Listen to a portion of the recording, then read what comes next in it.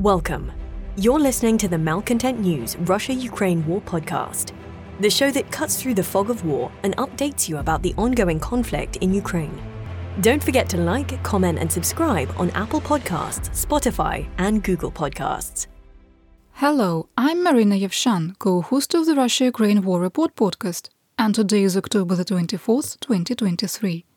It's been 3,528 days since Russia's illegal occupation of Crimea on January 27, 2014, and 1 year and 243 days since Russia expanded its war of aggression against Ukraine. During today's podcast, you can use a Russia-Ukraine war map to help you visualize the areas discussed. And there is a link in the podcast description. There are a lot of updates today. The Russia-Ukraine War Report is compiled by our team from around the world.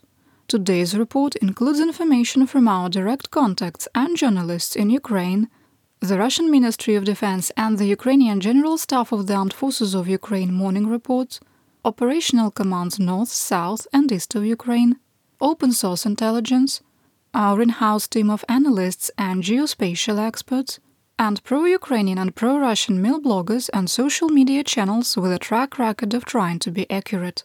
We have one mission: the truth. Because the truth matters.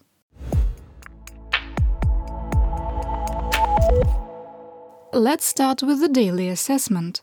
1.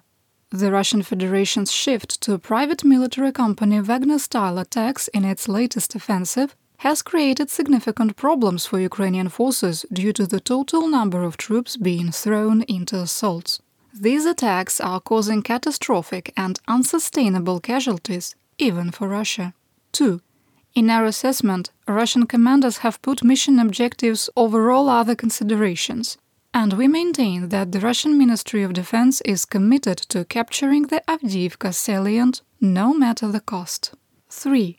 In our assessment, the Ukrainian sum of all counteroffensive has culminated, with Ukrainian forces on the defensive in all but one area of operation, or AO. This transition is not due to exhaustion of combat potential or Ukrainian losses, and culmination does not mean that Ukraine won't launch new offensives or retake the battlefield initiative in the future. 4. In our assessment, the possibility of a battalion size or larger word crossing at Kherson by Ukrainian forces is extremely low. 5. In our assessment, there is no chance that the United States House will elect a new speaker before the continued delay has a material impact on the amount of support Ukraine is receiving. 6. The soft response by Ukraine's allies after Russian aggression on Ukraine's border will eventually lead to a significant incident that could result in military intervention. 7. The Kremlin is using the Israel-Hamas war as a distraction in the information space to fracture support for Ukraine further, and is successfully framing the Hamas-Israeli war as an Arab United States and NATO war. This is the last day of this entry. 8. Russia is stockpiling missiles and drones for large-scale attacks on Ukraine's energy infrastructure as the weather continues to degrade. 9. While the possibility of an intentional nuclear accident caused by Russian occupiers at the Zaporizhzhia nuclear power plant remains low, the threat should be taken seriously.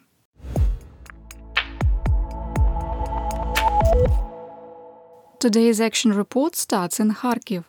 While fighting has not decreased, Ukrainian forces have stabilized the front in the Kupiansk AO. Ukrainian forces went on the offensive near Sinkivka while re-establishing control of the frayed defensive lines west of Liman Pershий. Fighting continued south of Persho-Travneve and west of Ivanivka, where the Kraken regiment prevented further Russian advances.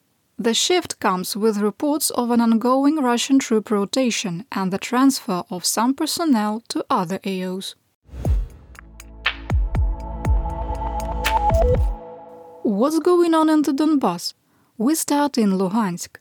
In the Svatov AO, the situation is the same, with the 68th Yaga Brigade stabilizing the situation near Raigorodka and consolidating the marginal gains made last week. Fighting continued in the Raigorodka area, with Russian forces continuing their attempts to advance on Nadia and testing the Ukrainian defenses east of Novoyegorivka. In the Kreminna AO, Russian and Ukrainian sources reported continued fighting in the area of Dubrova, with no change in the situation. There were credible reports that some Russian reserve units were withdrawn from the region and are being transferred to the Kherson region, where there have been additional developments. I'll cover that later in today's podcast. In northeastern Donetsk, Russian forces launched new spoiling attacks northwest and west of Bakhmut. Russian troops continued their efforts to advance on Bogdanivka from Berkhivka in a direct assault, and are attempting to flank Ukrainian defenders by attacking from the Khromove direction. While Russian troops are attempting to advance through unfavorable terrain, Ukrainian forces are under significant pressure. In southwest Bakhmut, Russian forces launched an attack from the Litak district in the direction of Ivanivske. Russian attacks in this direction are meant to set conditions for a future attempt to flank Ukrainian forces in Klishchiivka. In the Klishchiivka AO, Russian forces launched unsuccessful counterattacks near Klishchiivka. A graphic video that was geolocated confirmed that Ukrainian forces had advanced further east of Andriivka and are fighting under very difficult conditions. The war map was adjusted to show the marginal gains, and the gray zone was adjusted. Moving on to the southwestern Donetsk, in the Avdiivka AO, Russian forces have switched tactics again, using wave attacks by light infantry that are equivalent to the darkest days of World War II for the Soviet Union. Russian commanders are sending multiple platoons to attack Ukrainian hardpoints defended by squad-sized units. Despite artillery and drone strikes and a lack of suppressive fire by Russian forces, the attacks aren't always repulsed. Ukrainian source Bakhmut Demon wrote, quote, "Avdiivka is hell. They bet everything on the surrounding of the city." Unquote. Avdiivka civil and military administrator Vitaly Barabash said, quote, "The Russians are climbing like crazy. Despite the crazy losses in manpower and equipment, they do not stop the assaults in the Avdiivka area. They beat like crazy, lie down in dozens, and after a while leave again." Unquote. Barabash also reported that the situation with Ukraine's ground line of communication, GLOC supply line, into Avdiivka was becoming challenging. On the north flank, Russian attempts to advance toward Keramik were unsuccessful. Further south at Stepove, Russian troops are just east of the railroad tracks, moving past the approaches of the Krasnohorivka plateau. This is roughly equivalent to the depth of their advance in March 2023. Russian forces are throwing tremendous resources from the Vesele area in the direction of the Terrakon north of the Avdiivka coke plant. Ukrainian sources report that repeated waves of Russian troops are climbing the approaches but continue to be repulsed. On the south flank, the situation is more stable. The only reports of significant fighting were in the direction of Tonenke and near Nevelska. Moving to assessment. Russian advances have reached about the furthest points achieved in the winter of 2023 on the north and south flanks. Our assessment that the Kremlin was all in at Avdiivka was accurate, and reserve forces continue to arrive in Donetsk, aligning with reports from insurgents in Mariupol late last week. There were unconfirmed reports of a significant number of rioters among Russian forces and some Ukrainian troops. While it seems inconceivable that there aren't enough barrels and artillery shells to stop Russian troops running across open fields and weaving through bomb-blasted tree lines, if you watched enough of the videos we've shared, you've seen that concussive force and flying shrapnel is very unpredictable. It is hard to comprehend in 2023 that the allegedly second-best military in the world would result in World War I-style trench warfare tactics, including mass manned attacks across no man's land. Like Soledar, Bakhmut and Mariupol, Avdiivka ceases to exist, and a Russian victory will achieve a territorial gain of dust. In our assessment, this is the most heavily fortified region in Ukraine, and maintaining control is critical and goes beyond the impact on morale and how it could impact future military aid. If Ukrainian forces are pushed out of Avdiivka, it will be an incredibly challenging region to reclaim. air parity with F-16s providing combat air patrol to support helicopters, or dare we suggest A-10 Thunderbolts in addition, providing close air support, would change the dynamics of the battlefield immediately. Regrettably, F-16s are months away. In the Marinka AO, Russian troops continued their attacks in Marinka, with Ukrainian forces showing optimism about the situation. Russian troops also attempted to advance in the direction of the Pobeda pig farm, suffered losses, and returned to their defensive positions. Russia did their Russian thing near Novomykhailivka, as they have done for 20 months straight. In the Staromlynivka AO, Russian forces decreased the intensity of their attacks. Attempts were made to advance north from Novomayorsk and Novodonetsk, with no change in the situation. Continuing along the line of conflict in Zaporizhia, Russian forces launched a series of counterattacks in the Orikhiv AO, mostly fighting to regain lost positions on the second echelon of the Surovikin line. Russian troops attempted to advance west of Novopokrovka, Verbove and Robotine, and north of Novoprokopivka. None of the attempts were successful, and the Orikhiv region has become one of the more stable sections of the line of conflict. In occupied Zaporizhia, Russian combat engineers building additional defense in Tokmak came under fire from Ukrainian artillery and suffered significant losses.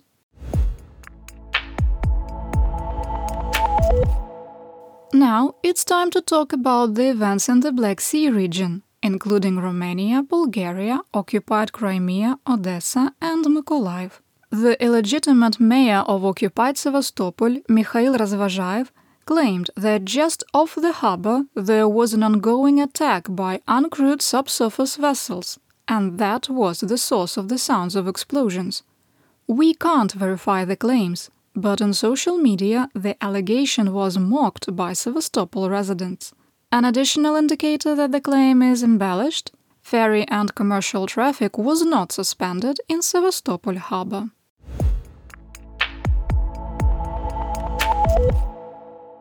In Free Kherson, it is getting difficult to say there is nothing to see here. Russian forces have moved up to the Oleshki region, including the Russian UAV Guls, the 385th Motor Rifle Regiment of the Territorial Guard, the All-Volunteer, or would it be voluntold, 81st Bears Special Purpose Brigade, the 95th Motor Rifle Regiment, the 127th Separate Reconnaissance Brigade, and the Kherson Special Combat Army Reserve Battalion. The 10th Spetsnaz Brigade and the 126th Guards Coastal Defense Brigade are in reserve. The way the troops have been deployed, there is almost no second echelon, with up to 5 Russian regiments concentrated near occupied Brylivka. In the public domain, the Ukrainian 35th, 36th and 38th Naval Infantry Brigades and the 501st Battalion are in Free Kherson, along with the UAV Birds of Magyar, Marchenko, Oceans 12 and Flying Skulls. Ukrainian officials have announced the mandatory and by force, if necessary, evacuations of all settlements on the west bank of the Dnipro, west of Kherson to Bereslav, citing the unrelenting attacks. Multiple Russian mail bloggers sounded alarm bells, but declared the evacuations were feint, and believe that Ukrainian forces are preparing to cross the Dnipro further west. Moving to assessment, Russian forces appear to be convinced that Ukraine is preparing to attempt a wet crossing at Antonivka, based on their recent troop movements. It is critical to point out that Russian mail bloggers have repeatedly said Ukraine is going to cross the Dnipro since April 2023. We have repeatedly assessed that while the chance is never zero, it is extremely unlikely that Ukraine would attempt a battalion-size or larger contested wet crossing, even after the destruction of the Kakhovka Dam. However, it is impossible to deny that the number of Ukrainian forces on the left bank of the Konka River is growing, which I will get to in a moment. In our assessment, a mandatory evacuation along the Dnipro River is justifiable, based on our deep understanding of the security situation, because our executive producer Zarina Zabriskie is in Kherson and is a witness to the endless bombing.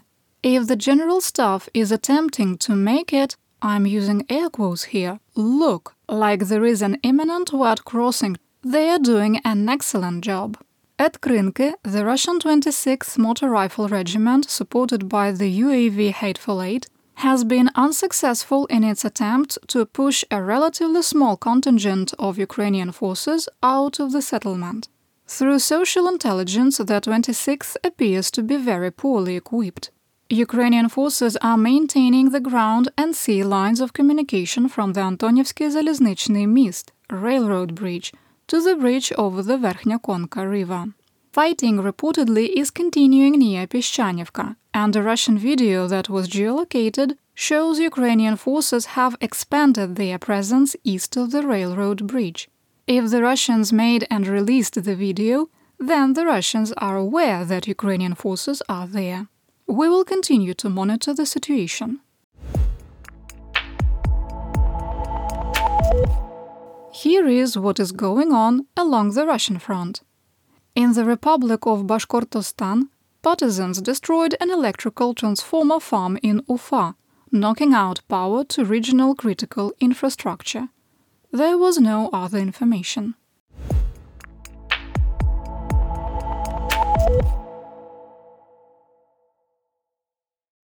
Before I talk about theater-wide events, a quick footnote. We are covering the Israel-Hamas war and have started situation reports available through our Patreon. $5 a month gets you in-depth information about the Russia-Ukraine and Israel-Hamas war. There is a link in the podcast description. And now on to theater-wide events. Last week, Russia shot down its own Mi-8 helicopter. The incident was finally confirmed by today's announcement of the funeral for the two pilots and the door gunner. Ukraine's military intelligence spokesman Andriy Yusov said that Russia has an estimated 400,000 troops in Ukraine and continues to use stealth mobilization to recruit 20,000 troops a month. The forces are sufficient for separate operations on separate sections of the front, said Yusov.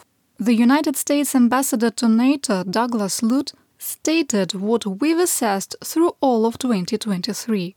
The allies of Ukraine have not provided enough military aid. Quote, I would say that we gave Ukraine enough not to lose, but not enough to win. We believe that it is absolutely fundamental for us to change this dynamic and provide Ukraine with what it needs in full. We also disagree with the current approach, which we consider to be too slow, bureaucratic, and incremental. And with each iteration of military assistance, this assistance arrives late. And I will answer as a former military officer. This means that Ukrainians are paying the price for this approach. We urge to end this approach and take a more serious approach to victory in the war. Unquote. Since I became your co-host, I've repeatedly told you about late military aid and voiced the frustration from our analysts who have assessed everything expressed by Ambassador Lute. I'm going to move to opinion. My home, Ukraine, has proven over and over again that we are good stewards of the military aid we've received. We have fought following the rules of engagement required by NATO and their allies.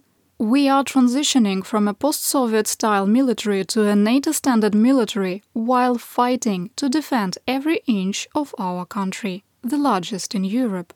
In 20 months, we have destroyed roughly half of all of Russia's heavy equipment for ground warfare, using about $120 billion in direct military aid, including $43 million in material from the United States Presidential Drawdown Authority. We have done this without a functioning navy and a cobbled-together air force using Soviet-era aircraft.